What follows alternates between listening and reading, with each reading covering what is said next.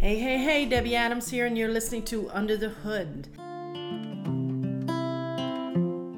One thing I've always been an advocate for is talking about the elephant in the room.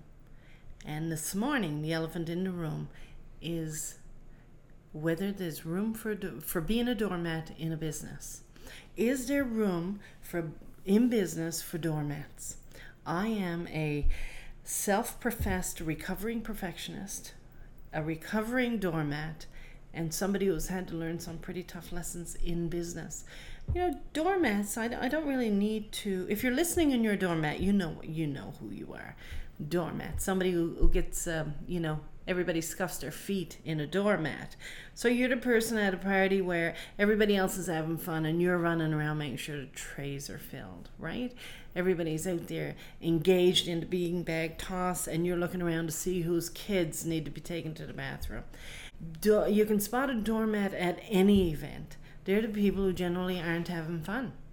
They also do things like they enable people to treat them poorly. One of the ways that this happens in business, for example, if you're a doormat, and I know this from experience, is you over-deliver, right? And we can have a different conversation another day about over-delivering in business, which is often a good thing. But when doormats over-deliver, they do it to the nth degree, right? They do it to such an extent that they really need like a second contract to support what they delivered, as opposed to, they don't just over-deliver, they deliver two or three products or services that they could have been invoicing all along. But one of the things we have to realize is that in business, we come as the whole person. Business isn't this entity that's separate from ourselves where we follow this set of rules. We come to business with all of the nuances that we have, with all of the mistakes that we make, and all of the things that we do in real life.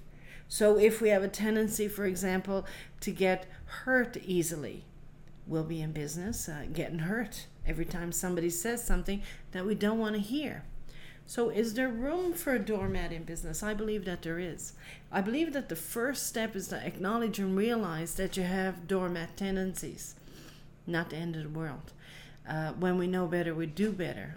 I always think that I'm a work in progress, just like the people that I work with are a work in progress. So for example, one of the ways where I check myself as a doormat is when I'm in a contract with somebody and I'm agreeing to certain terms and conditions, or we're throwing those out on the table. One of the things that I do, one of the steps that I have in place is I say, we have our discussion, we hammer out some details, and I always say, I'm going to go away and think about it. But I don't really just go away and think about it. I talk to somebody that I know and I trust. I say to them, look, I have a tendency or a history of people taking advantage of me. Can you have a look over this and tell me if, I'm getting the raw end of the stick here, or is this a good deal for everybody? And sometimes I've had to go back to the drawing board and say, look, I think we got to jack the price up a little bit, or I can't deliver on these two things that you want, but we can, do it at a later date or talk about a new contract at a later date. So yes, there's room for a doormat in business.